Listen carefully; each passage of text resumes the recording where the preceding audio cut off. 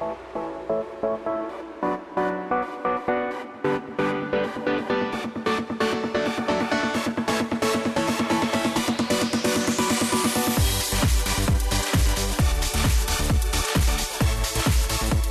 afternoon, everybody. Welcome to the Matt Townsend Show. I'm your host, Dr. Matt Townsend, your guide on the side, your coach. Today we're talking humor. I can hardly wait. Apparently, we need to learn this one. Right, Merritt? People have been calling in saying we've been struggling. Apparently, they don't find us as funny as we all find us. Well, obviously, they're messed up because we are nailing it. Yeah, every single time. Yeah. My two friends, they say they can't stop laughing. Really, my mom, when she tunes in every once in a while, she says it's amusing. See? So, you know. And that came from a professor. So you know it's good. Bryce, you... I was going to say, Matt, your mom doesn't count, and then Merritt quoted her mom, and so I guess moms count. And my mom doesn't think we're funny, so whatever. Well, your mom called me and said we're hilarious. Okay. But by the way, she's got a deep voice. Yeah, sultry. Velvety. Sultry, I think that's the word we're velvety looking for. Voice. You know what's weird? I feel like I'm doing a marriage counseling session as I look across the board to this beautiful couple. Matt, you are not supposed to bring this up ever. Hold on, what? We're stopping now. Bring what up? Your mom. That's Hannah Montana. Why? What am I not supposed to bring up? Your mom. Well, no. I brought up that I'm looking at a beautiful couple, and I feel like I'm doing marriage counseling. Merritt and Bryce are not dating. No, that's not the couple I'm looking at. I'm looking at you and Jaime. Me and Bryce are not dating. You know the guy on your right? See him right there? Filling in for Skyboy today, James. Now, by the way, James, be real. You and Hannah Montana have been dating. Maybe. You know that there's a no fraternizing rule on the Matt Townsend Show. Really? What does that entail? No fraternizing rule. Actually, when we first started our relationship, me and Hannah, Hannah Montana, we signed a non-fraternization contract. Oh, really? Yeah. Okay, so you're actually not fraternizing; you are just friends at work. Exactly. I've never seen, just so you know, Hannah Montana, I've never seen anyone stand that close to a board op. Except when Sky's the board op and I'm using his mic. We stand pretty close. That's awkward. Let's not go they're there. scuba buddies. Yeah, they are. We have to rely on each other because we could die down there. They're actually credentialed. They have credentials for their buddydom. You have no credentials. You just have affection. And no fraternization signatures. So let's just do something for fun while we have a little bit of time. When I sit down with couples, first thing I ask is, so, what can I do for you? What do you guys want to talk about? What are you here for? Leave us alone. Okay. Is that what he says to you when, he's mad? Tell me more about that. That was well played, Matt. That was well played. Tell me more about that. You want it to be over? Is that what you're saying? Well, I think what we really need is help with humor, because Hannah has a big problem with thinking she's funny when she's not really funny. I know. I just laid down the gauntlet on that one. I'm in trouble now. I guess, this might be the last time you guys have the fraternization problem because you just threw her under the bus. Apparently it's over. See, that's great because, I may have just destroyed a relationship, but then if you want to pay me, I'll help you fix it. Clever. Well played, Matt. Well played. Every time. Same thing with you and Skyboy. Okay. On the scuba stuff. Hey, that's a very important relationship, okay? By the way, any word on Sky? He's actually doing okay now. Is he? He might show up on Monday. Wow. That was some serious lice. But when the lice gets big enough, you can actually start punching the lice. The punch, yeah. Lice punch. Lice of unusual size. Yeah. But I don't think they're real. And so you can punch them and kill them. Well, at least you know what's happening when he starts punching invisible things above his head. Yeah, oh, that was the weird. Do you remember? Do you remember when we just saw him scooting on the carpet, rubbing his head on the carpet? That was a little weird. And I'm like, now it makes sense. He had something going on his head. He was just rubbing his head on the carpet. That was weird. Fixed. He's okay now. Yep. We'll see. That's it. If he's in on Monday. Well, we love him. I'm sure he's not listening. He's probably in traction. Getting an IV or something.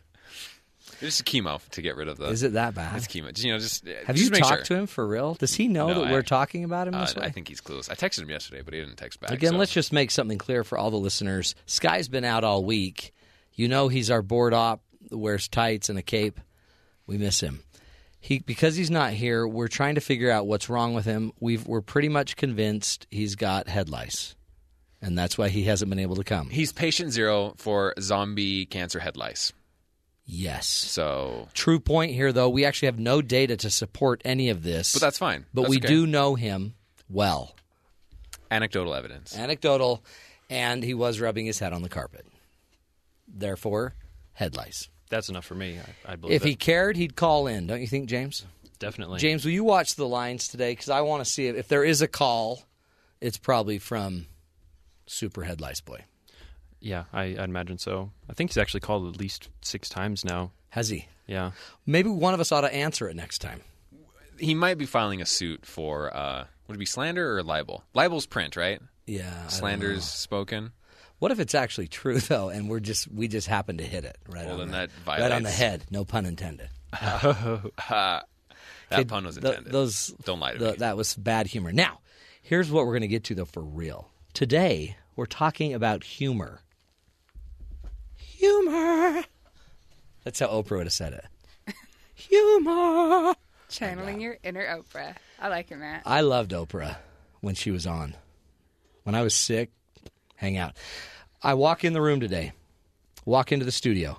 I'm thinking, hey, these guys are going to be just kicking back, talking about something intriguing. Why wouldn't they? And they're talking about baths. It was the craziest thing I've ever walked into. Baths. And Bryce is like, no. No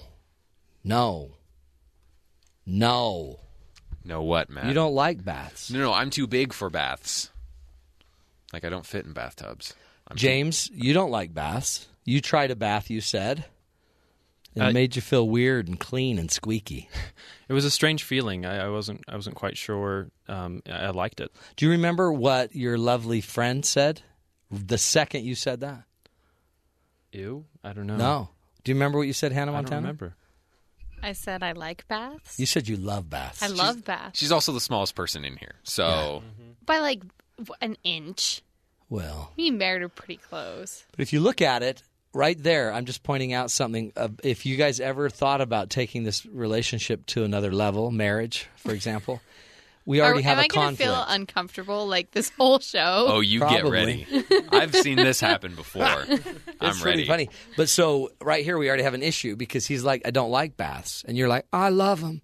I can't get enough baths. So right there, you're going to be fighting over baths. You're right. Let's just call it quits. Over the But again, radio. do you want help fixing it? I'm here. Why'd you break up? Baths. We could not agree on whether they should be had. You know, some places have a shower and a bath combo. I'm just thinking, Problem solved. if you guys live in together and get married, then do that. I feel impelled to give you $50 for that advice. I feel compelled to take it. Deal. Fork it over. Oh, keep digging. It's not in there. Merritt, humor. So here's my point. I found it funny that you guys were talking about baths, and that is not something that's actually funny. So what was funny about that, except I found it funny, and I giggled inside? You want to know? Yeah. Okay, I have an answer for you. Okay. So, in fact, 90% of everything that people laugh at Yeah. isn't actually funny. No, Like, my it mom doesn't even have- says that. Don't laugh. That's not funny, she'd say. Okay, but here's the thing. Don't laugh. Kind of laughter Yeah. and humor are two different things. So, kind of laughter and the way we use it is just kind of a bonding device. And so you'll laugh at each other. Okay, when so you're someone to build falls down the friendships. stairs. I laugh. My That mom one says, actually is not funny, funny. though, But that's actually. not funny. She could have died.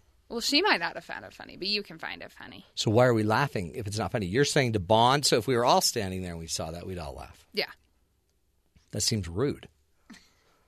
Is that not rude? Yeah, a little bit. Mom but says not it's really. rude. We shouldn't laugh at things that aren't funny, but it seems like 90% of what we laugh at isn't even funny. Isn't even funny, But see, that's Sad. because, again, laughter serves other purposes. Okay. And so here's one. Laughter is a way to alleviate tension in a situation. Yes. So that's probably why you laughed at the person tripping. You That's were true. trying to alleviate the tension. It was kind of awkward to watch Have you somebody trip. ever heard of what's it called? The primal scream? Is that what it's called? Where you just, whenever you're- Catharsis? well, it's a cathartic scream. Is that what it is? But it's like you just scream. So when you like are frustrated, you go to a quiet place by yourself, shut the door, and you scream. I believe that's called the interior of my car. Yes. And But now, Bryce, you could just laugh. I just laugh. Oh, good. It makes sense? It would heal you. It So- would de-stress you. So when people are bad at driving, like they sometimes, maybe always, maybe not are in this state. Yeah. People I yell. should just They don't laugh. I They should could just roll laugh. down my window and just like cackle at them. Yeah. Right now, there's drivers right now. I saw it on the way here. It was quite funny, actually. I'm driving right next to a guy, and the freeway, he was on his phone texting. Oh, good. But You so should have I- laughed at him. I actually like to pull up to the side. Now that I think about it, it's stupid because I could die. But I'm pulling up to the side watching this guy text. Now, interestingly, I'm watching him. He's watching his hand. Which is no worse. one's watching the road. And so, but we kind of hit a place in the freeway where you had to turn your wheel a little bit. You had to just correct a little bit. Well, he didn't correct, so we kind of went about a third into the next lane. Okay? Well, I'm watching the whole time. And he corrects back, freaks out. You can feel his just intensity. And he looks over at me, and I'm looking at him like, I didn't laugh. I just smiled. And his face, he gave me that look like, I knew I was going to do that. And his eyes were wide open, totally white. He should have just laughed. I thought you slept on your drive here. That's on my drive home. Oh, okay. I tried to sleep here, but then I don't think about the show. Okay. So then I just put music on, and then I don't think about the show, and then I watch other drivers. Okay. It's pretty good. Some people get prepared, not me. I've got merit. Merit, are you prepared? I'm always prepared. Teach me more about humor. More about humor. Okay, well, most people when they have their kind of list of qualities that Yeah. they want their significant other to have, usually top of the list is a sense of humor. Yes. But there's some funny things about saying that. What? Number one, what you really mean is a sense of humor that you like. Because they could have a sense of humor Yeah. that you really don't like. For example, you could be a more satiric, ironic Hold on. Ha, ha, Ha. Use regular words.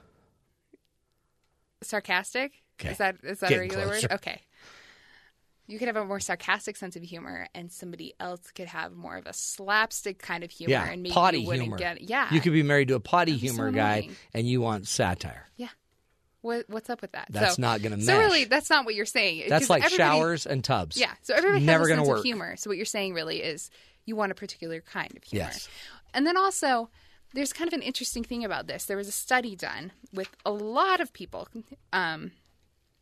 asking what they really wanted in humor with their partner. And most men said that they wanted women to laugh at their jokes. So they don't care if you actually say They don't things care that are if the funny, woman but they want you to is respond funny. appropriately. They want you to respond appropriately. Yeah, that makes sense. Kind of, ego stroke by Yeah, giggling. yeah.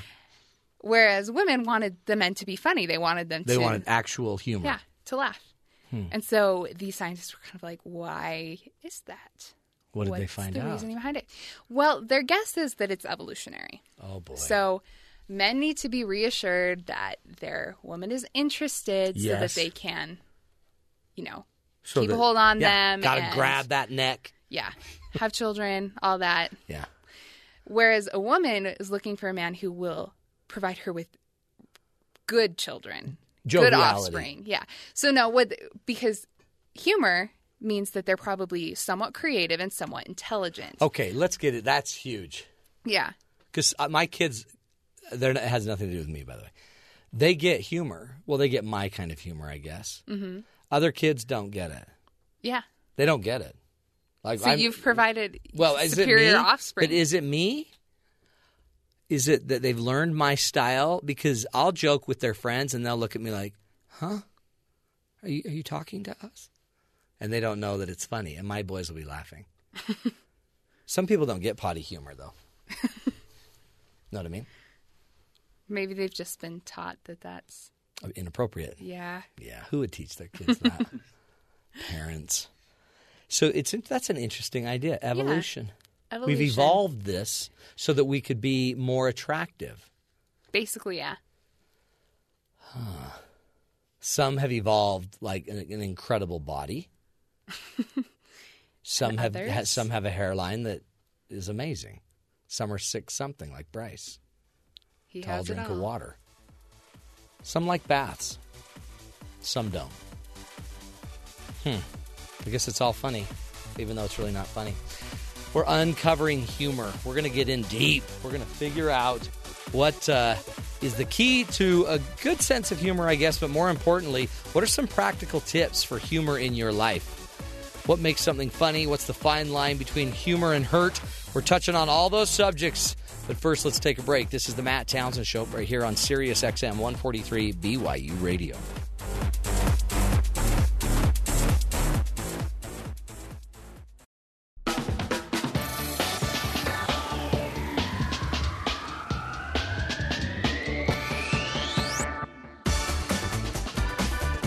Welcome back, everybody, to the Matt Townsend Show.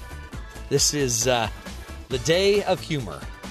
Today we're talking about humor. We're dissecting what makes something funny from every angle. We now, after A block, we know some things aren't funny. We know some people aren't funny. Don't exactly. We know some show hosts aren't funny.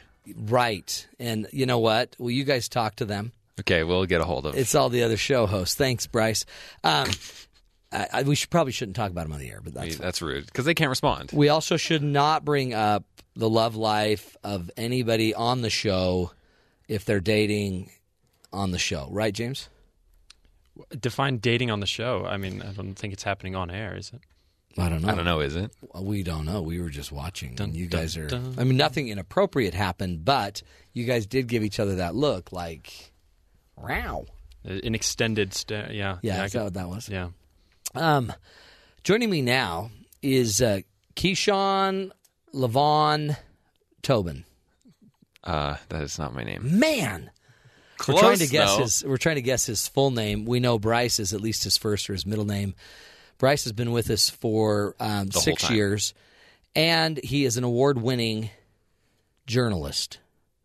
Bryce, also, by the way, an expert, nearly an expert, in the art of humor. In your studies here at Brigham Young University, you have gone in-depth studying humor.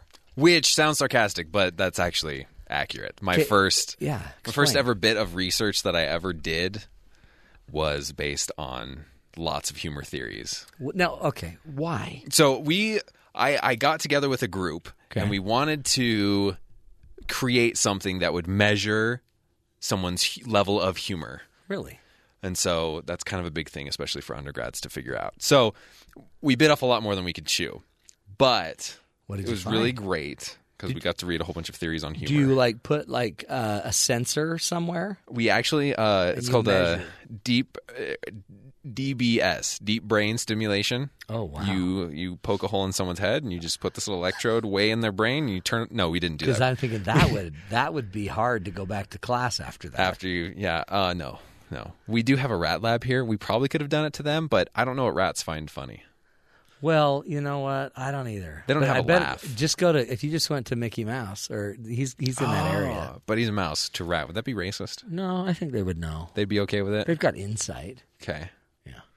What'd you find out in all your studies? So we looked into all kinds of things, how we could create something that would measure someone's humor level. Yeah. Pretty much what we found was we can't do that yet. At least not with the stuff that we have. But we created what's called the HSS, the Humor Sensitivity Scale. Oh, cool. And we found that it was pretty dang good at figuring out if someone was sensitive to humor or if someone was insensitive to humor. So someone can actually be insensitive to it, meaning they're not even picking up the humor, or they actually are against it. Meaning it doesn't faze them. Not in that they don't find it funny, yeah, but it's just sort of like, oh, someone's trying to be funny, but I don't really care. Wow, those people seem like downers. I want to hang out with them.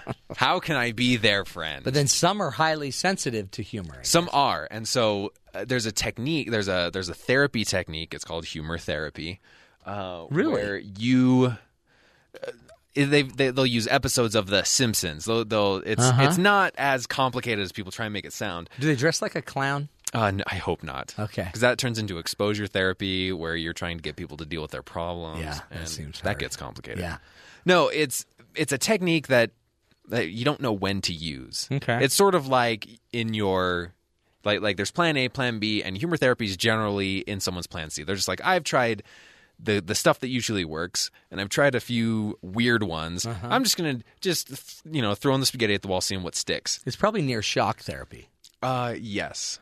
Which is actually very effective on depression. Certain people, right. Yeah. But see, humor therapy might be very effective on other people. It might be, but the problem is it's hard to figure out who is sensitive to any kind of humor. And because when you're in a therapy session, it's not a very jovial environment. Usually you're there because you have a problem. Right. And so you don't really know how these people will react to humor. Well, it sounds like you did a lot of work and you really didn't find anything out. No. We figured out a way. Oh, you did figure it out. Yeah, we did. This is my first published thing. You don't get things published. You published it. This is published. So now you're not only an award-winning, you're also a published researcher. I'm technically an author. Holy cow. And my name was first on the list of people who did it. What name did you use? Bryce. Did you have a letter before that or after that? Was it a pseudonym? Is that what it is? Yeah. Is that what it is? Pseudonym? Yeah, the fake name. Mm-hmm. You went by Bryce. I went by Bryce. Okay, well, that's not going to help me figure out what your real name No, is. it isn't. But we can figure out. Okay, give me some clues. What do I find? What do I look for? What are some of the questions that we asked? Do you laugh when other people don't? No, So, is that a good thing? That is a good thing. That means Really? that you are sensitive to humor. If you find that you are the person who's laughing, but like no one else is laughing, you might be obnoxious and annoying. What if no one's in the room and you're doing that? Depends on if something funny actually happened. We did make sure to screen out any schizophrenia. We have to make sure that there has to be That's something good. funny Oh, actually that's good. happening. Not the people who are just walking and just like at nothing. Yeah, that's weird. That's really kind of terrifying. Yeah. I was walking around campus the other day and some guy just started laughing out of nowhere. Well, maybe he was I just walked- having a thought, you know. Maybe. Sometimes you just have happy thoughts. Or he could have been he might have needed to see a doctor. Yeah. So he would not have been part of your study. What's another thing we look for? Anything else? Oh, it's another big one. Are they smarter? Oh, I don't know. You haven't We gotten did that far. We needed more subjects, so Because we it didn't seems screen out the like dumb there's ones. a certain level of like thought. So maybe they have to be aware. Maybe they have to be. Here's one thing I do know about humor. All right, you know how a joke will be funny, and then when you hear it again, it's not funny. One of the theories behind it is that humor is when you laugh at something, you find something funny when you make a connection that you never expected to make. It was that little shock. It's that learning. Oh, I put 2 and 2 together, and it was 5 instead of 4, and you're like, that's funny. But That's then cool. you already learned it, and so when you hear it again, that's why you're kind of like, yeah, I heard that. That wasn't funny. That's why I think this show's funny. So people who learn more generally are more sensitive to humor. That I do know. That's interesting.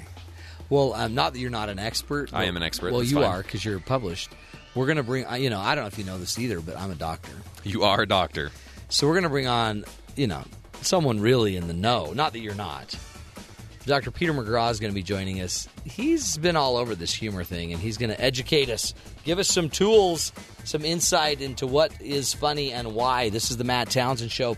We'll be right back with some tools and ideas right after this break, right here on BYU Radio.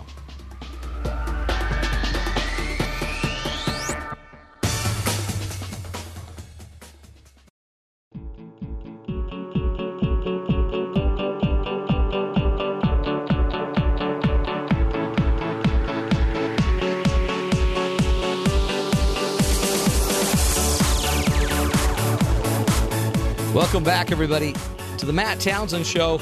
Today we're talking humor. Do you have any? Have you ever met somebody that just didn't seem to get it? Maybe today is the day we're going to figure out why that happens. What makes things funny? What, where's the fine line between the humor and the hurt?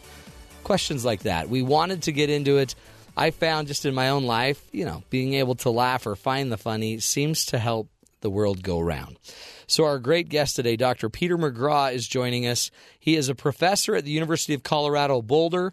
He's an expert in the interdisciplinary fields of emotion and behavioral decision theory. By the way, his PhD is in quantitative psychology from Ohio State University, and he's a postdoctoral training conducted at Princeton's Woodrow Wilson School. This is my favorite thing of all of his bio. You ready for this? He is the director of Humor Research Lab, also known as HURL, a laboratory dedicated to the experimental study of humor. He's been studying this for years. He has been on every big station you can imagine, trying to teach us, more about humor and life. And this is also essential because I don't want to overlook this. Dr. McGraw may not be the best dressed guy, but he pandered his way onto 2012's most stylish scientist list. He came in at number 14, which is phenomenal when you realize he was just 2 slots behind Bill Nye the Science Guy. So this guy is a sporting it, hot, stylish-looking scientist, and he understands humor. Dr. McGraw, welcome to the Matt Townsend Show. Thank you very much. You folks do your homework. I know. You should see. And by the way, you're about 2 weeks late on a bill at home for your water bill. Anyway, we know a lot about you, Peter. So how do you get in? How do you get into humor? I mean, what took you there? It was really happenstance. I wish that I could say that I recognized early on in my career that this was a really important question and that I had to pursue it. But really what happened was I was faced with a question in a talk about humor. People were laughing at something that I didn't intend for them to laugh about. Yeah, you're like, did I do something wrong? Yeah, and I used an example that I thought people would see as a moral violation. Uh-huh. And the room cracked up, and someone said, Pete, you say that things that are morally wrong are anger-inducing or disgusting, and yet we're laughing. We're experiencing positive emotion. Why is that the case? Huh. There you have it. And at that point, I've been studying emotion, decision-making for more than 10 years. I had never read a paper. I had never even thought about the question. And so I was just stumped. That's fascinating. And just got drawn into it all. And then you became a comedian. Well, I've I mean, that was the birth of your comedy act. So I did get pulled into that world. I actually got pulled in the world by a journalist. Oh, really? Joel Warner. He's a Denver-based journalist. He decided to write about the Humor Research Lab and about the theory that I was testing, and he challenged me to use this theory to critique the comedians at the roughest open mic in Denver, the Squire Lounge. Yeah. And in a moment of hubris, I said, well, why don't I get on stage and tell some jokes? How hard could this be? Exactly, yeah. Just go throw in a moral dilemma. And I should have used that, actually. That would have got much bigger laughs than the jokes that I told. Oh, really? Yeah, indeed. So I bombed. Oh, no. Mm-hmm. I'm sorry. Yeah, well, actually, in hindsight, it was really a very good thing for me. And that is that I believe that you need science, that you need places like HURL to understand complex topics, but it also helps to see them in the real world, to see them in all their glory. And so I actually joined forces with Joel. We hit it off, and we launched the Humor Code, and we traveled the world to try to answer this question: what makes things funny? Really? Okay, so great. What'd you find out? It's not just clown nose, right? And Groucho Marx glasses. Yeah, glasses. Although we did choose those for the book cover. Oh, you did? We have so the book cover features a globe with Groucho Marx glasses on it, which is mildly amusing. Oh, for sure.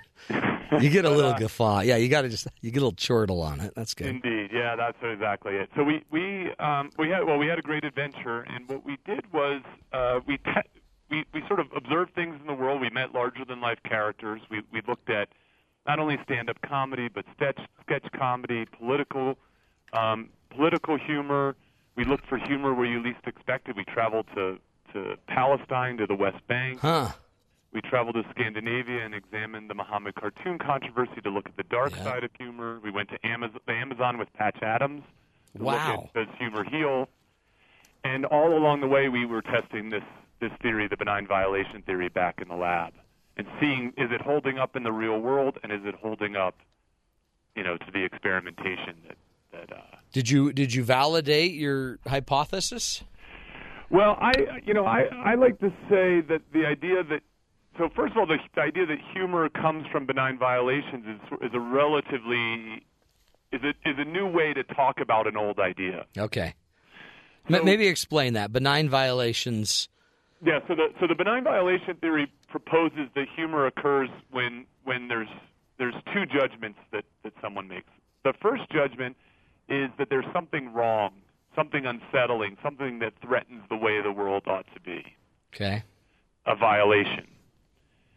But of course, the things that are wrong and unsettling about the way the world, what you're experiencing in the world, usually create negative emotions. They don't make us laugh. Yeah, you think you'd be scared. Yeah, they make us scared. They disgust us. They make us uncomfortable. They embarrass us. There needs to be another perception there, and that is that thing that seems wrong is actually okay, acceptable, or safe. Okay. And so you get this reversal. So when violations are seen as benign, you have this potentially negative arousal that gets switched, and laughter indicates to others that this situation that seems wrong is actually okay. Huh. So it's an expectation. I guess that's why irony is kind of funny, because or saying something that was totally unexpected, it can startle us, but then it didn't kill us, so it's good. Yeah, so it has. So the most common explanation for what makes things funny is this idea that it arises from some form of incongruity, a violation of expectation, sometimes resolved, sometimes not. The benign violation theory is not totally inconsistent with that idea, but it's a broader idea, and the reason is sometimes our expectations are violated positively. So winning the lottery is incongruous. I'd laugh. Well, but most people they feel happy about it. Okay, yeah. And a lot of things that people don't laugh at are also incongruous, right? So, accidentally hurting someone that you care about. Yeah, someone falling downstairs. And there's nothing okay about that. So what we find is that this approach explains a lot more of the things that we laugh about. It explains things like puns and wordplay, which violate the way you should be using language while also making sense from another perspective. It seems it's interesting because a lot of people just laugh, and most people, Peter, aren't thinking about it like this. No, that's right, and I had never either. I mean, I enjoy a good joke as much as the next person, really value humor in my life, and yet I had never really thought about why I'm laughing or how I could laugh more. As the science of it. Understanding this. Do you notice that you can, by knowing like a theory like this, that if we just if we can point out an incongruity that's not harmful or is actually pleasant or positive, do you sense that you could actually become better at being funny by doing it? Or is it too heady? You can't. I mean, is this more of like it should be natural? You just got to roll with the humor. Yeah. So I think I should recruit you to Hurl, and the reason that I should have you work in Hurl is that's our next step. Oh, I would love that. That'd be cool. Count. I want to be a part of Hurl. And so we're careful. We don't use the word incongruity in part because the people who do research in this area make this distinction. They're purists, yeah. But a benign violation approach I think is useful, and I'll tell you how. Yeah. So let's step back for a moment. One thing is that a benign violation account and not an incongruity account will explain the two ways that humor fails. So when I got on stage at the Squire with Joel in the audience, my jokes were too benign. too enough nice violations for the angry comics and the hipster dirtbags in the audience. Yeah. And so I bored the audience. I didn't enrage them. They just politely turned their attention to each other and started to talk. This guy's boring. Did they talk amongst themselves? They did, exactly. And you just stood there.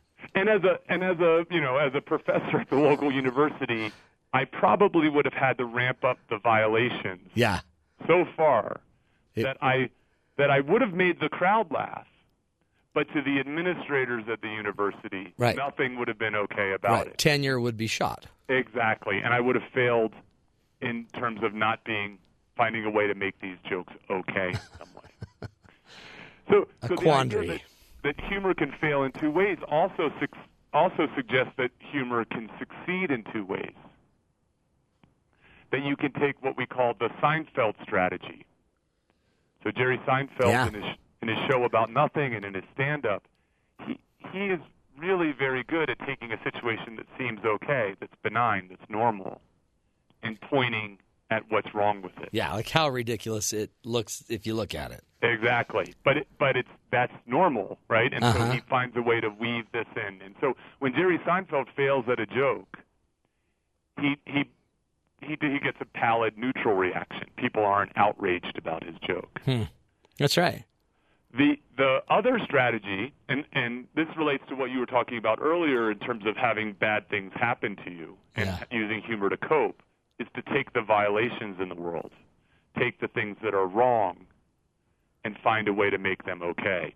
We call this the Silverman strategy, after Sarah Silverman. Yeah, okay. Why? Because she talks about the hardships of her life? Well, because basically every time Sarah Silverman gets on stage, she commits a hate crime.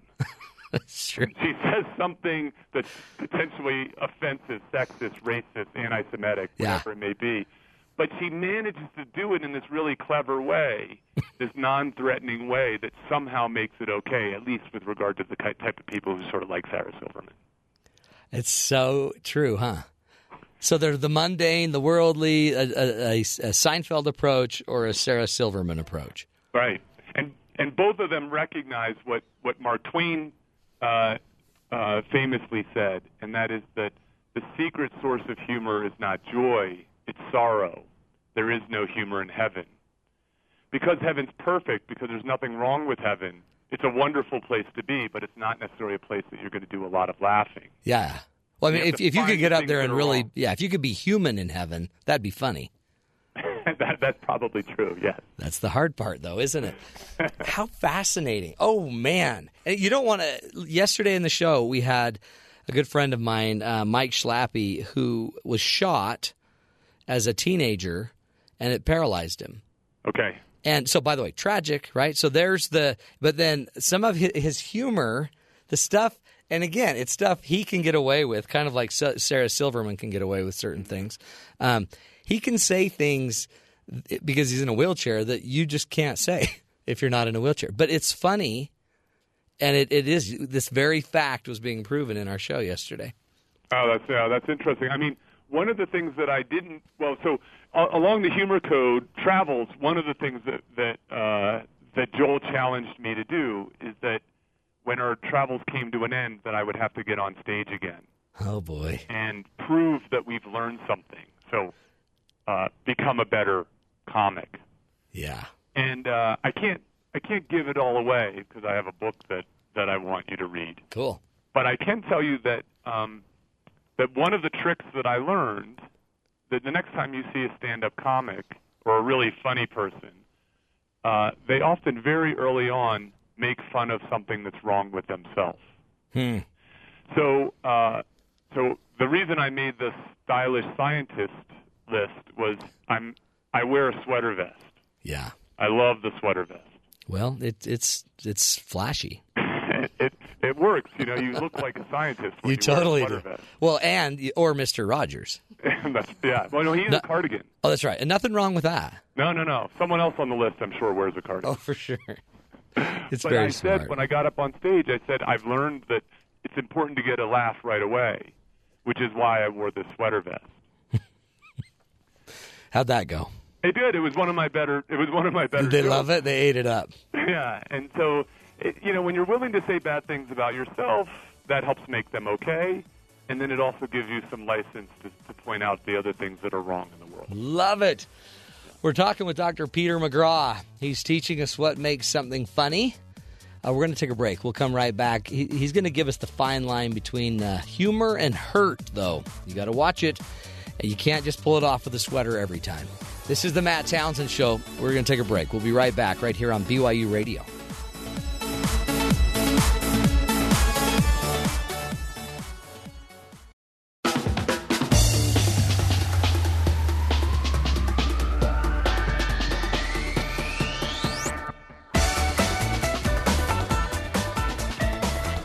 Welcome back, everybody. This is the Matt Townsend Show. Hey, that's the hoedown music, which means we're wrapping up this first hour. Today we're talking about humor, and we've got a professor of humorology. I just made that up.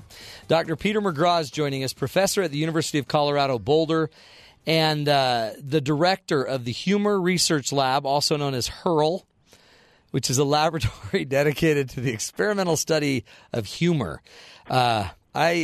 You can't say, every time you say HURL, Peter, I laugh. That makes me happy. Because you have a nice acronym, which perfectly, it's a visceral kind of a potty talk, and it just makes my funny bone laugh. Yeah, I like to think of it as a nice example of a benign violation. Yep. Yeah. It seems academic. It seems so. When you just say the Humor Research Lab, also known as HURL, yeah. And then I just can only imagine that coupled with your sweater vest, and I think, boom, boom, right, left, knockout. So Peter he's been all over television, radio. He's almost a stand-up comedian. But he's been studying humor, and he's been teaching us about the benign violation, where we violate a concept, I guess. We violate an expectation, and when we find out that the violation wasn't deadly, dramatic, it ends up creating humor. Yeah, you did a good job. Oh, that's hard to explain. B+. I'll give you B+. That's why I need to be a member of HURL. I know. Actually, I think HURL just tweeted at you to join. Oh, boy. If I only knew how to do that, I'd be all over it. I'll get on it. But answer me this, because there's been some crazy news about a woman over Halloween who dressed up. Now, because that's the interesting thing about Halloween. It's a great chance for benign violations. Best holiday for benign violations. Yeah, except she blew it. It seems like she dressed up like a Boston Marathon bombing victim. Okay. Right? Mm-hmm. She was trying to be funny, but it got her in big trouble. Yeah, I heard she lost her job over this. Isn't that, it was just a joke, is what she'd say. What was the violation? Well, yeah. So this is a really fascinating topic. So if you could, you'd be better off interviewing Mark Twain about humor, because I think he's done some of the best thinking about it. He is attributed as saying that humor is tragedy plus time. Ooh, yeah. That in the wake of tragic events, that time allows people to sort of transform them into something that might be comedic. Yeah. And so some people might say as well, it's just too soon. It's just too soon to make light of this tragedy, this terrorist attack, and so on. But research in the Humor Research Lab shows that actually that's the case. That the bigger the tragedy, the longer it takes to become okay, to become a source of humor. The smaller the tragedy, the quicker it happens, but then also the quicker it sort of falls off. Yeah. But the situation with this young woman is more complex than that, because she failed at the Silverman strategy. And I think that the reason why that she failed was that she took aim at the victims. Okay, yeah. She made fun of the victims. And that's really very difficult to do, because it's hard to make it okay. Right. Right. These are victims who aren't they didn't deserve this. Their suffering is very real. And so when you when you try to make light of a tragedy and you do so at the expense of the victim, people don't like it. They don't see how it's okay. And in this case, they reacted. I mean, they came after her. People were outraged by this. It seems like Sarah can pull it off too, because she gets to run the whole dialogue. You know, she gets to run all the context. She gets to keep adapting the concept, you know, in her bit. Yeah. But so in a weird way, to make something funny, and I guess seems like one of the art forms of a good comedian, is they know how to work it. They've also worked it 30 times, and they know that it has to be preceded by this, this, and this, and you can fix it here and, you know, and adjust stuff. But yeah, I think you're dead on. You can't attack a victim. And I guess that's where humor starts to cross the line, huh? When we're starting to really just try to hurt someone. Yeah, so when Joel and I went to New York to sort of try to understand how do you make funny for the masses. Yeah. You know, how do you make something that hits large groups of people? Because, you know, that's a real challenge in being funny, is that what one person thinks is hysterical, another person is offended, and yet another person is like, that's all you got? Yeah, you know, come on. Yeah. We met with folks who work for The Onion. Oh, love it. So The Onion, you know, satirical newspaper, really tongue-in-cheek, over the top. They did something that was incredible. After the World Trade Center bombing, about 10 or 11 days afterwards, they ran an issue about 9/11, very clearly in that too soon territory. Yeah, and crossed yet it. People celebrated that issue. It's their most popular ever Really? issue. And the reason is they took aim at the terrorists. Okay. So yeah. they found ways to take down the terrorists. So, for instance, one of the headlines was, God angrily clarifies the no-kill rule. Right? So they stayed very far away from those, you know, touchy subjects. Yeah. They took aim at it. And so I have a comedian friend, Alonzo Bowden, very funny guy, and he has a great saying. He says, it's not too soon if it's funny. Yeah. You don't need the distance, so the distance helps remove the threat, you know. Yeah. But if you're smart enough, you're clever enough, you hit it right, you can do it. And this woman, unfortunately, did it. Well, and I've seen that when we were young, we had a 19-year-old friend of ours that died, actually a 21-year-old friend that died, and we went to the mortuary for to see. It was just such a horrible experience to just, okay, there's our dead friend, and we're trying to help each other mourn. But the family actually asked us to go just in a back room as a bunch of friends and just with a recorder, tape record his funny stories of life. And we sat in the back of a mortuary and told funny stories of this guy.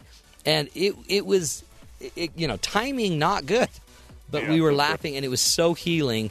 And even to this day, the family tell me every birthday they listen to that tape, and they said it's the number one thing that helps us heal. That's really touching story. And it's powerful, amazing stuff. We're going to take a break. We're talking to the great comedic professor, Dr. Peter McGraw. Two words you don't hear side by side. Comedic professor, Dr. Peter McGraw. We're going to take a break and come back, and he's going to give us kind of some what-to-dos, some tips to make it through healthy humor. This is the Matt Townsend Show right here on BYU Radio.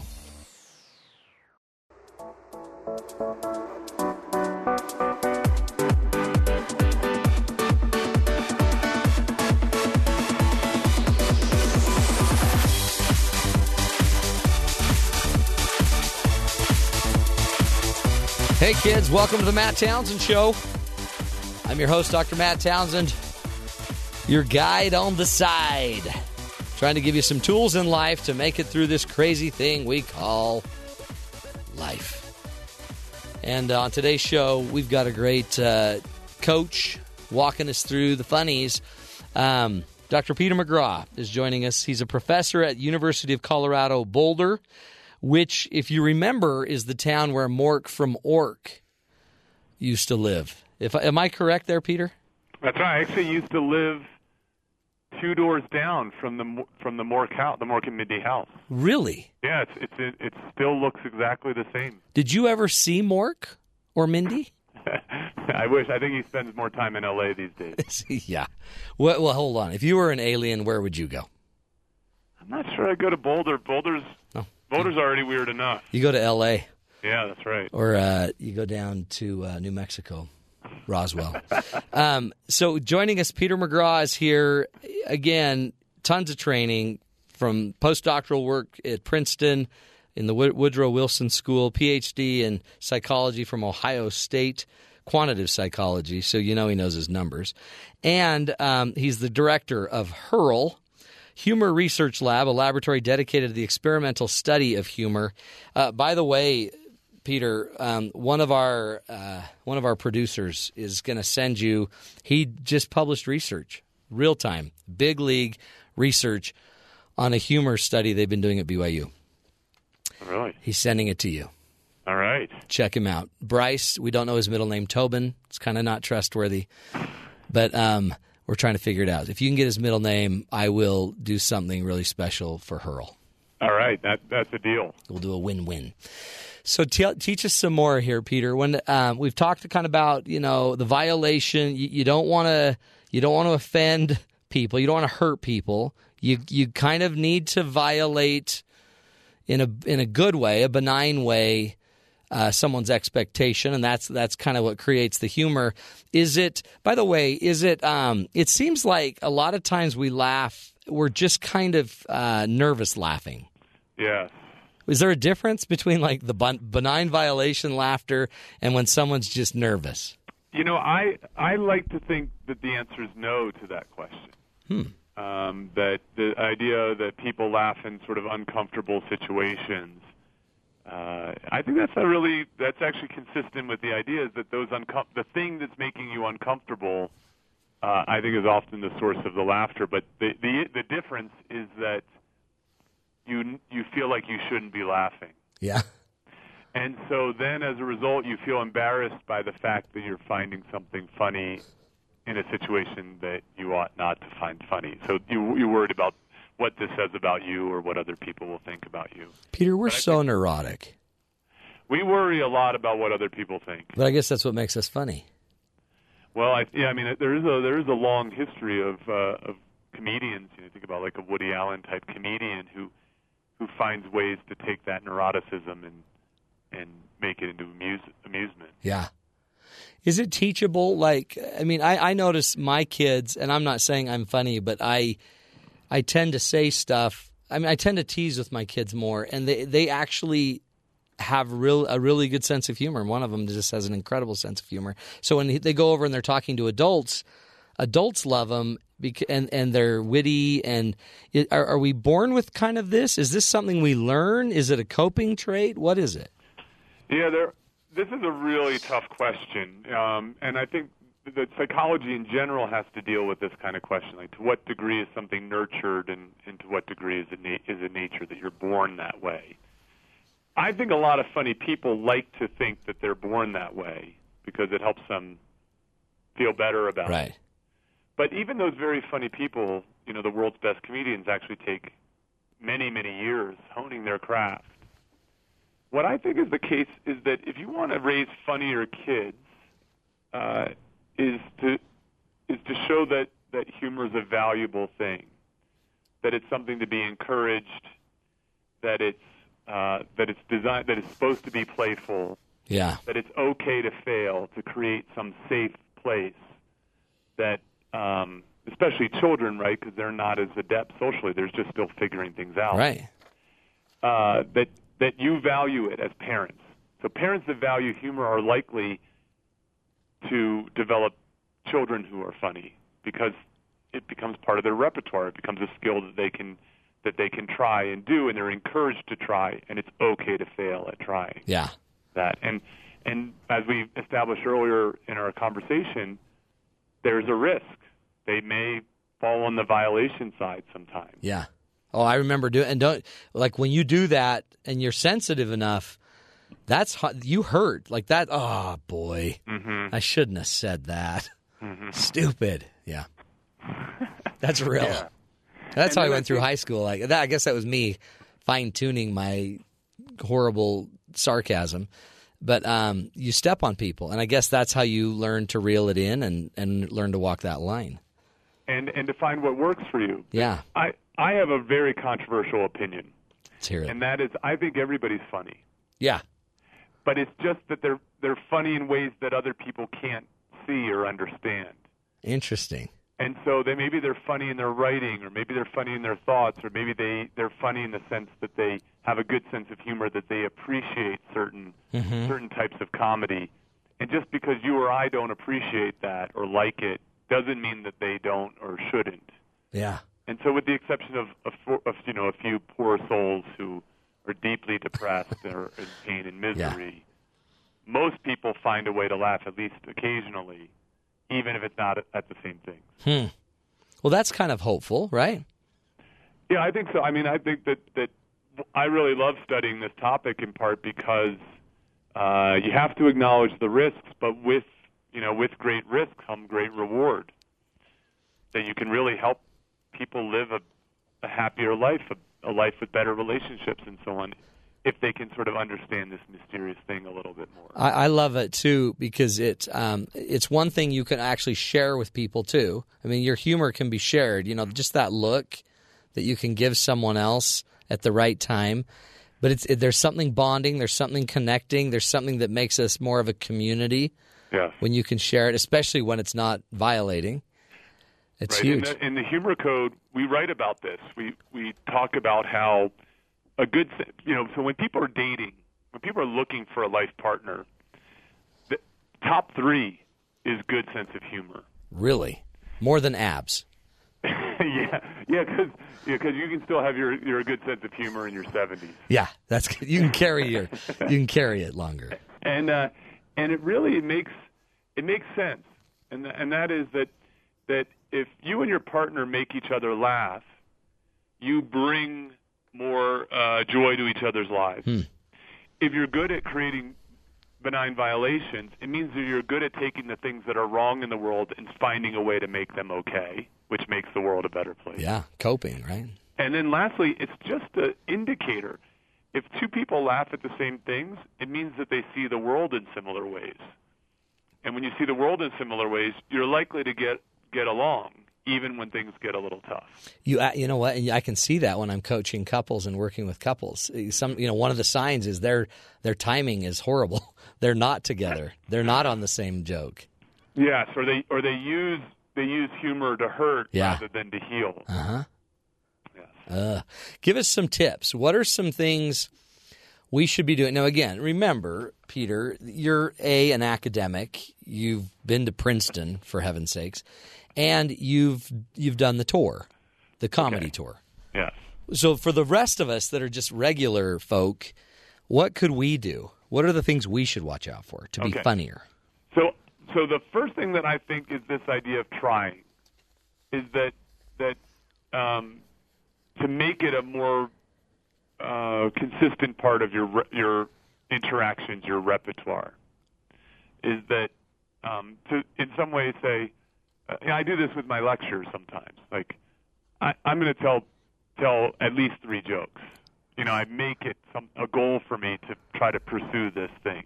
Really? Yeah. So you actually overtly, in your head, you're like, okay, I'm going to try to introduce more humor into my life. Absolutely. I like that. Yeah, and so just trying, because most things aren't funny. Trying more is you're going to hit more often. Yeah. The next thing that I'd like to say is seek out the thing that's wrong. So when you want to be funnier, the thing is that thing that's potentially uncomfortable. That the thing that seems wrong seems amiss, and zero in on that. That's going to be your best source. See, everyone else is like, whoa, that's the third rail, man. Don't go near that. That's where people die. Challenge. Yeah. And I think my third piece of advice, though, helps mitigate that challenge. Okay. And that's surround yourself by people that you think are funny and who think you're funny. So the people who bring you up, not the people who bring you down. Oh, The people who are light on their feet. yeah. You know, and so then all of a sudden, now you have this perfect storm. You're trying, you're finding the violations to make benign, and you have an audience who's going to play along with you. Yeah. And that, I think that's a much better way to live a more humorous life than trying to watch more sitcoms or go to more stand-up comedy shows. Yeah. So, you know, make it part of your routine and seek out those people who are going to. You could just memorize a comedian's set, you know, Yeah. and just start, hey, did you hear this one? What do you think? Because it also seems like some of us are such downers that we just – so your second one or your third one, surround yourself with people that think you're funny. Mm-hmm. Some people are like, oh, that was totally wrong. That was rude. And they're not seeing the benign violation. They're just critiquing you because socially you walk the line too close. I guess one rule is we don't want to do that to people. We don't want to oppress humor. I'm quick to apologize. What, like when you violate? Yeah, I do. I'm very so. What happens? I think what happens is sometimes people want to say, "Oh, it's just a joke," or "Don't relax." Be so sensitive. Yeah, you defend it. Yeah, you get defensive and so on. I think that the best way to deal with it is just to say, "I was trying to be funny. I'm sorry. I apologize." How about this? I'm sorry you're so uptight. Does that work? I mean, you're the pro, dude. Help us. That's. But because the thing is, this is that I am. I'm the funny professor to some of my students. Yeah, some think you're a bore, but some of them are like this guy. But they're a jerk, and you know what? Fail him. Give him an F. Yeah, but I think it's fine to apologize. I mean, I think apologizing is healthy when you really, when you're contrite. I love that. It's so one thing too, I guess, is part of the trying, if you're a parent and you want to get a little more humor in your life or your children's lives, I guess, create the space where they can try and even help them point out, what's wrong, the uncomfortable, benign violations. I remember literally having a conversation with my family. I didn't use your language because, I'm not that smart. You're not a nerd. I'm not. I don't even have a sweater vest. I used to. I do have a pocket protector, though. Well, when the book comes out, the sweater vest is going to be big. When's the book coming out, by the way? April Fool's Day next year. Perfect. Yeah. That was just happenstance? We have a smart editor. That's very smart. Yeah. Humor code. But you can teach kids this. I just told my kids, look, guys, it's kind of it's the opposite. If all of a sudden you end up saying something that they didn't expect you to say, that little shock is going to create some humor. But my kids were eating that up. And then we just talked about that. You can teach this concept. Now, it doesn't even need to be heady. I guess one of the quickest, I think, easiest ways to do this is you can do it at the dinner table where you're not teaching what makes things funny, but you're just asking your kids to reflect on what was funny. Love it. Just a question. Hurl is starting to do research on what they call WILA and WOLA.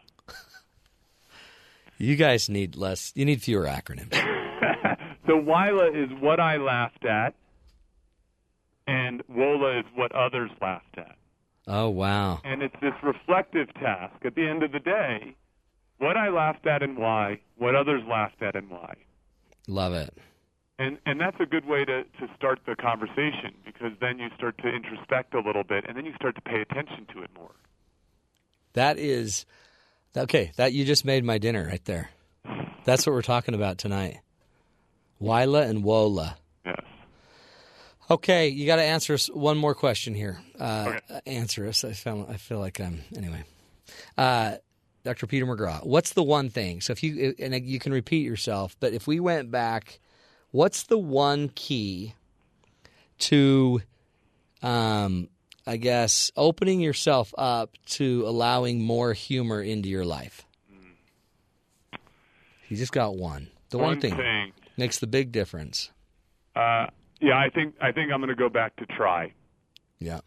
It just has to be something that ends up being a goal. It's something that's important. Life gets busy, it gets stressful, it gets serious, and those kinds of thoughts will crowd out the kind of playfulness that we need around the dinner table with a colleague, with someone who needs our help. Yeah. And so if you can make it that habit, then all of a sudden I think it'll follow. Love it.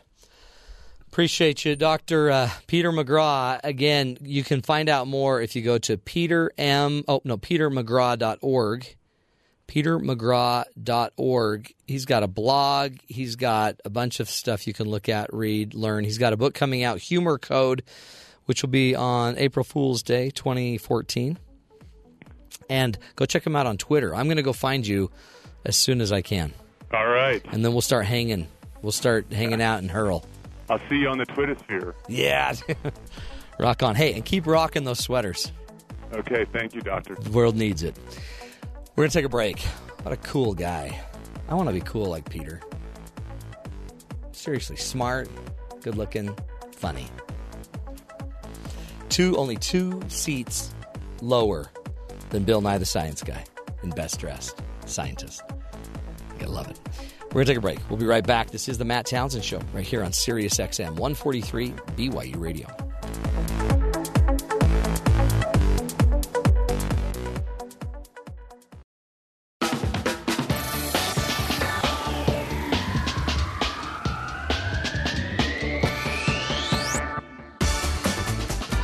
Welcome back, everybody, to the Matt Townsend Show. We've got another good doctor. Man, today is the Doctor Fest. Doctors left and right. By the way, and I have forgotten to have any of my moles checked. James, will you remind me before Dr. Paul Jenkins leaves? I've got some moles I need to have checked. Joining us right now, Dr. Paul Jenkins from drpauljenkins.com. He is the author, he's the blogger, what do they call him? Podcaster, Live on Purpose. They keep calling you an author. That's not you didn't write that. Well, the book's coming. Is coming. When is that? January release. Really? Yeah. So we're just just the greatest day We're ever. like 2 months out. Yeah, so let's just say you're 7 months pregnant. Okay. You're ready to deliver. I'm working with you here. Okay, you with me? Mm-hmm. Have you had an ultrasound? Yeah, and it's looking good. Does it look good? Very promising, yes. Boy or girl? It's exactly what it is. We don't know, do we? Isn't it exciting? You're going to be an author. I am an author, man. Well, I mean, but you're going to be another author. But the book is coming. Yeah. Yeah, that's exciting. We've talked about that before on the show. That was good. Pathological positivity. You know what? My wife listens to my show. She's one of the 3. Congratulations. She loves it.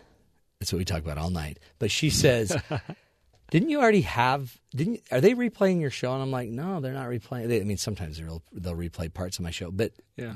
I'm like, no. She goes, because it seems like they have that guy that does the pee thing. He does that. It's like all the time. Every time. So when you started that, I'm like, great. Now my wife's going to kill me. Yeah, I won't do the pee thing today. Do you find yourself to be a humorous person, Paul? You know what? My daughter rolls her eyes frequently. Then you are. How old is she? Mm-hmm. She's 16. Yep. You're hilarious. I if you am. can get a teenager and to roll their eyes, I am. you are hilarious. They don't have a clue. That's the thing that really tickles her. That yeah. She's I like, get Dad, it. She doesn't you don't sometimes. have a clue. What, and we don't only have a couple minutes, and then we're going to bring you back and then get in deep into your subject. Okay. Okay, so here you are, clinical psychologist, marriage and family guy. You've helped thousands and tens of billions of people. Kabillions of them. Mm-hmm. What does humor have to do with health and life? Because you've seen people that were so contorted in their thinking and oh yeah, we take ourselves far too seriously. Oh, yeah, totally. And when you can lighten up, find some humor, it changes everything. It does just psychologically. Do you think, or is it? What does it do? Yeah, but really? that's where it starts. Yeah, because if you change things psychologically, yeah, you've talked about this. You're going to go out and change your behaviors too. Yeah. But that'll flow you won't feel it, from different. your psychology. Yeah. Thoughts, feelings, actions. Yeah. It's the cognitive triad. Yeah. And those things are so interrelated, we can't pull them apart, really. So you affect one, you affect all the others. Humor is a powerful tool to do that. Well, and it was fun talking to Dr. McGraw earlier because most of us don't actually think about our humor.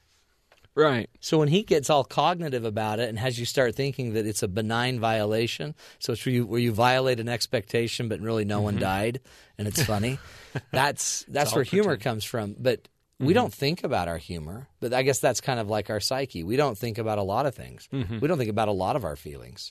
We just kind of go with the feeling. It's all automatic. It's programmed in. Yeah. So, and this is the level where when we change things at that level, things really begin to start cooking in our life. It gets real. It really does. And it feels better. Right. Some understanding of it is helpful because it gives you more conscious control over it. Yeah. But most things we just run through automatically. Yeah. The fact that we're speaking English here today. Hold on. Are we? Well, I guess we are. And it's obvious, but unnoticed. Right. Until we stop and pay attention to it. Yeah. So in the same way as you track how you're analyzing your life. And do you have a sense of humor about this? Or are you getting all tied up in knots about it? If you're not having fun, you're doing it wrong. Okay. See, that's why you're here. Paul Jenkins. Dr. Paul's here. We're going to take a break. We're going to come back. We're going to then dive more into this. Dr. Paul's going to get us thinking, trying to understand better how our thinking happy thoughts might lead to feeling happy feelings, might even get us to do something different. We're going to take a break. Matt Townsend Show right here on Sirius XM 143, BYU Radio.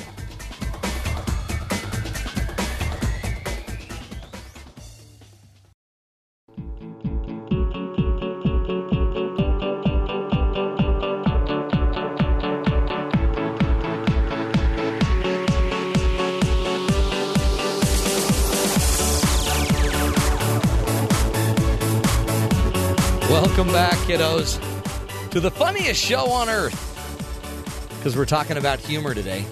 We're learning a lot. It's not just enough to see someone get hurt, because that's not benign humor. That's tragedy.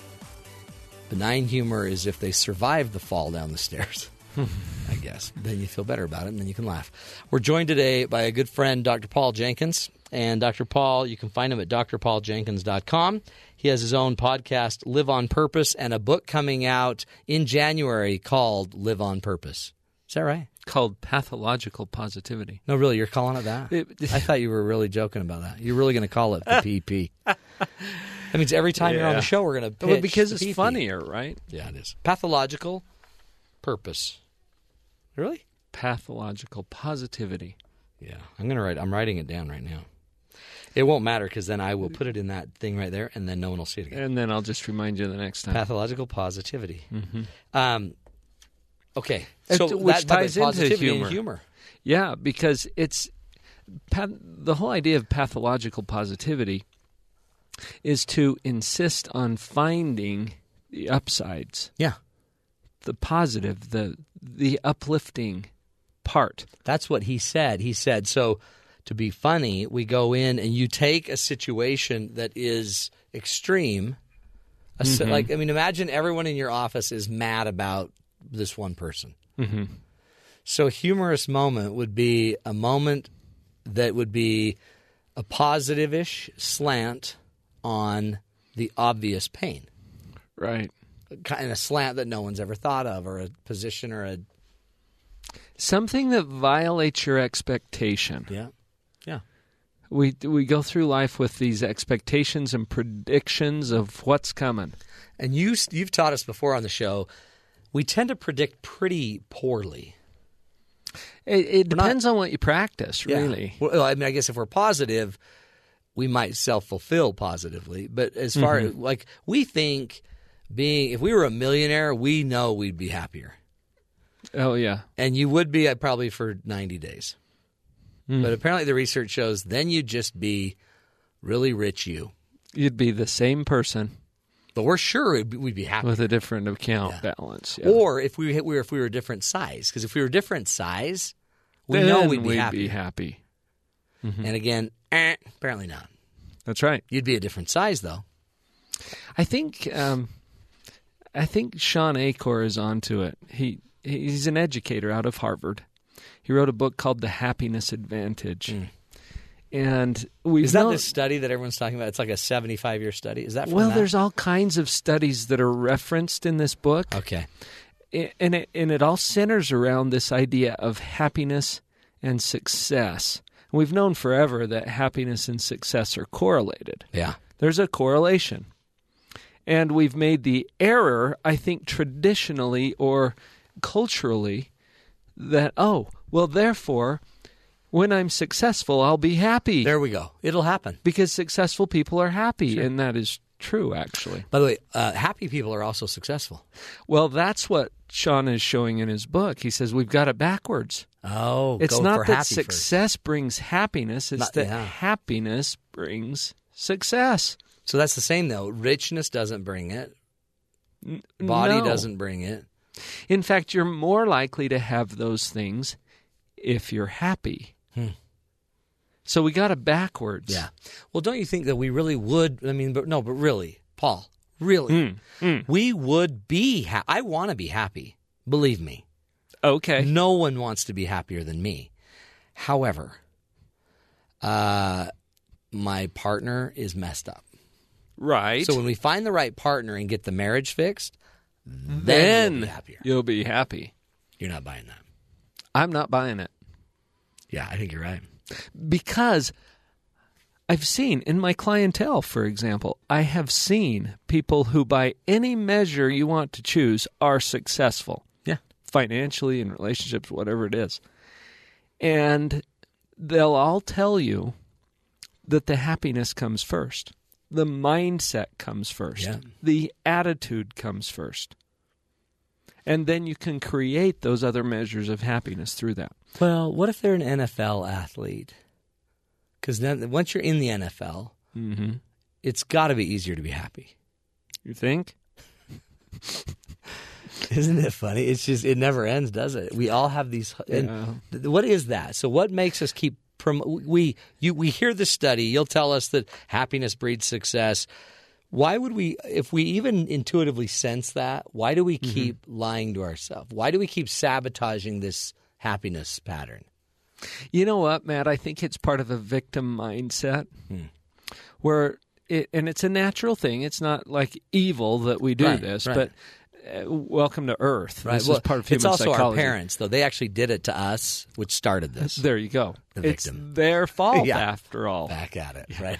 And that's the whole victim mindset, where we're looking for a place to put the blame. Yeah, park it. So that we can point, it's not my fault. No. Look, I'm that's a good what's person. causing my misery right there. And when that gets fixed, then I can be happy. And it seems like part of our mind loves that, so it just can kind of couch it. So there it is, you're a victim. Well, you're off the hook. Yeah. The problem is that you also don't have any power there. Yeah. You can't play it both ways, right? You can't be the victim and super powerful. Well, it's like the driving analogy. I think I've shared that with you before, where you're out driving and you get lost in your thoughts, or you're on a call or something, and you go right past your exit. Just blow right by. Yeah. You've done this before, too. Yesterday. I've done this twice at the same place down in St. George. I'm going to see a client. And you just I get lost in my thoughts. I know I'm in the wrong place when I see this big, colorful sign. It says, Arizona welcomes you. Welcome to Vegas. Yeah, well, right. Arizona. Yeah. I'm not even in the right state. So here, I'm driving around Arizona, in the desert of Arizona. This isn't where I wanted to be. Not what I had in mind. And how often does that show up in life? Totally. And then I look down, and guess whose hands are on the wheel? Your wife's. Yeah, I wish. No, can't blame her either, can you? Right? It's you. It's me, and you have to swallow kind of hard to accept the responsibility. When you abandon the victim paradigm, take responsibility for yourself, it's seeing your own hands on the wheel. And the bad news is also the good news, because if your hands are on the wheel, what are you going to do now? Turn around, fix it. Steer it, take it somewhere. Where do you want to go? And you've got the power to do that now. Yeah, that's pain, though. I mean, that's ownership. But I guess you're saying that's it. You can pretend any other way you want. You can blame everyone else for where you got, but the reality is it's your game. And there's no time limits. Oh, yeah. You can do that as long as you want. Yeah. I mean, that's what's funny is it doesn't work. It doesn't work. Hey, it doesn't work. Nope, still doesn't work. Doesn't work. Doesn't work. Doesn't work. Let me doesn't try it work. again. Yeah. And we persist in doing those things. No, answer that. Why, if we all, come on, why would any of us let our brains do that to us? That's crazy. You know what? I love the way that Viktor Frankl put this. Viktor Frankl, And do you Austrian remember- psychiatrist. Yes. World War II, Jewish, Austrian Captured psychiatrist. by the not a Nazis. good mix, right? Yeah. So he gets captured. His whole family is killed in these concentration camps. He gets sent to Auschwitz for processing and then on to Turkheim. And Yeah. it was a horrendous experience. And one of the things he said a lot of really great things. He learned a lot of stuff through that. But he said between stimulus and response is a space. And in that space exists choice. Yeah. So why do we persist in this? Because we don't stop to think about our thinking. Yeah. When you think about your thinking, it's like what you were saying earlier in the show, Matt. To take a higher level view of it and to back off and say, okay, what is it that I'm thinking that has me feeling this way? Yeah. And we will often find that we're being too harsh or judgmental about ourselves or our situation. We're thinking that this is bad. Yeah. And it's obvious. It's going to look wrong. Yeah. But it's interesting because I can see your thinking is messed up. Mm-hmm. You know what I mean? Like yours Right. is clear as day. Isn't that funny? We can see everyone else is messed up. And we all know that we're right. Yeah. I mean, because I've collected all the data I need. It's not even that we think prove- we're right. We know we are. Because, and we would never do that, except there's the few times we did, but ours have reasons. Oh, yeah. Because we would never Can explain intentionally do that. that. But I can see yours more easily in a way, I guess, than I can see my own. Well, you're already separated from it. Yeah. So it's easier to analyze something that you're not in the middle of. Yeah. I think Einstein said you can't solve a problem with the same level of thinking that created the problem in the first place. Yeah. I mean, what does he know? And what does he know, right? He's just genius. It's the same Yeah. thing that we're talking about here, to back off, take a look at your own thinking. And when you do that, it's a lot easier to see the humor in it, too. Yeah. Oh, see, it's interesting. Maybe in that space, and that's exactly what he was getting into. When you can sit there and start looking at your own thinking, you'll identify, maybe what's not appropriate to normally say, which is the setup for almost the perfect joke, especially if it's benign. Nobody gets hurt. Right. See, Paul, what do you know?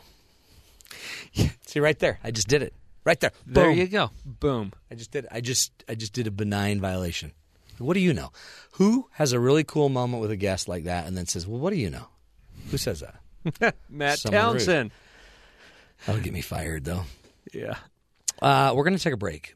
We're here with the good Dr. Paul Jenkins. You've got to go check out his website, drpauljenkins.com. Dr. Paul Jenkins, he's got a podcast, Live on Purpose. You got to listen to that. Soon I'll be on that. Not that will help. But it's actually stands alone, so it'll be able to endure a visit from me. Also, be looking for his book coming out, Pathological Positivity. That'll be out in January 2030. 2030. 2014. How about 2014? That'll be so good. Yeah, that's sooner. That's better. You're good. We're going to take a break. We're coming back. We've got two fun things to look out. Humor geography. Hannah Montana from the Geography Bee is going to be joining us. And she's going to teach us what people find funny in certain locations.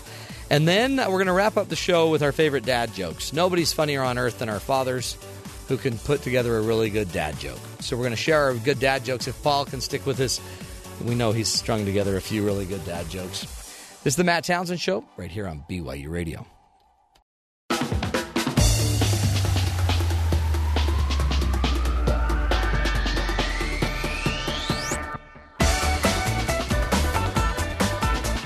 Welcome back, everybody, to the Matt Townsend Show. Hey, we're wrapping up the day of humor, and we thought what better way to do that than going to Hannah, Montana, who has literally traveled most of the western United States and some of intercontinental Canada. A little more than that. Okay. And Hannah, what have you learned about humor and geography? Well, made a little bit about it, but it's super interesting to see how geography does affect not what we find funny, but how we show it. Let's listen to it. Have you ever noticed that people from different nationalities tend to have different senses of humor? It's often seen in films and pop culture. One common comparison is American versus British television. Americans prefer slapstick, one-line jokes, political satire, and observational humor, while British humor is witty, ironic, subtle, satirical, clever, dry, and self-deprecating. When looking at what international films come from independent film companies in the United States, the only ones that sell well internationally are action films. There are no comedies. The reason for that is that comedy differs based on geographical location. A recent study on the subject concluded that all countries, or almost all, have made a specialty of mocking their leaders and their neighbors, territories or populations. The best customer for jokes, whatever their nature, are the Germans, followed by the French, Danish, and British.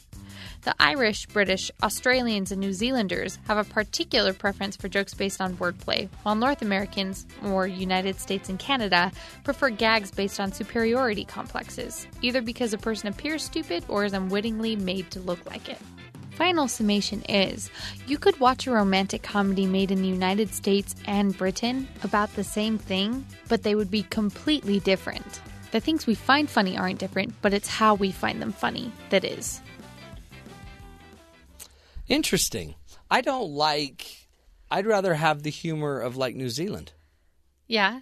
I actually feel like I don't wordplay. like slapstick or... I mean, I do like to joke about superiority and feeling better than people. Don't get me wrong.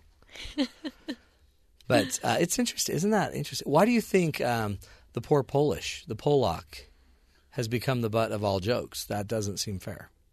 That's American superiority. They're not the butt of their own jokes. We are. I don't know. Research that, Hannah. I'll research it. I'll bring it to you next time. That was some pretty great research. By the way, The Office, one of the greatest shows, I think, of all time.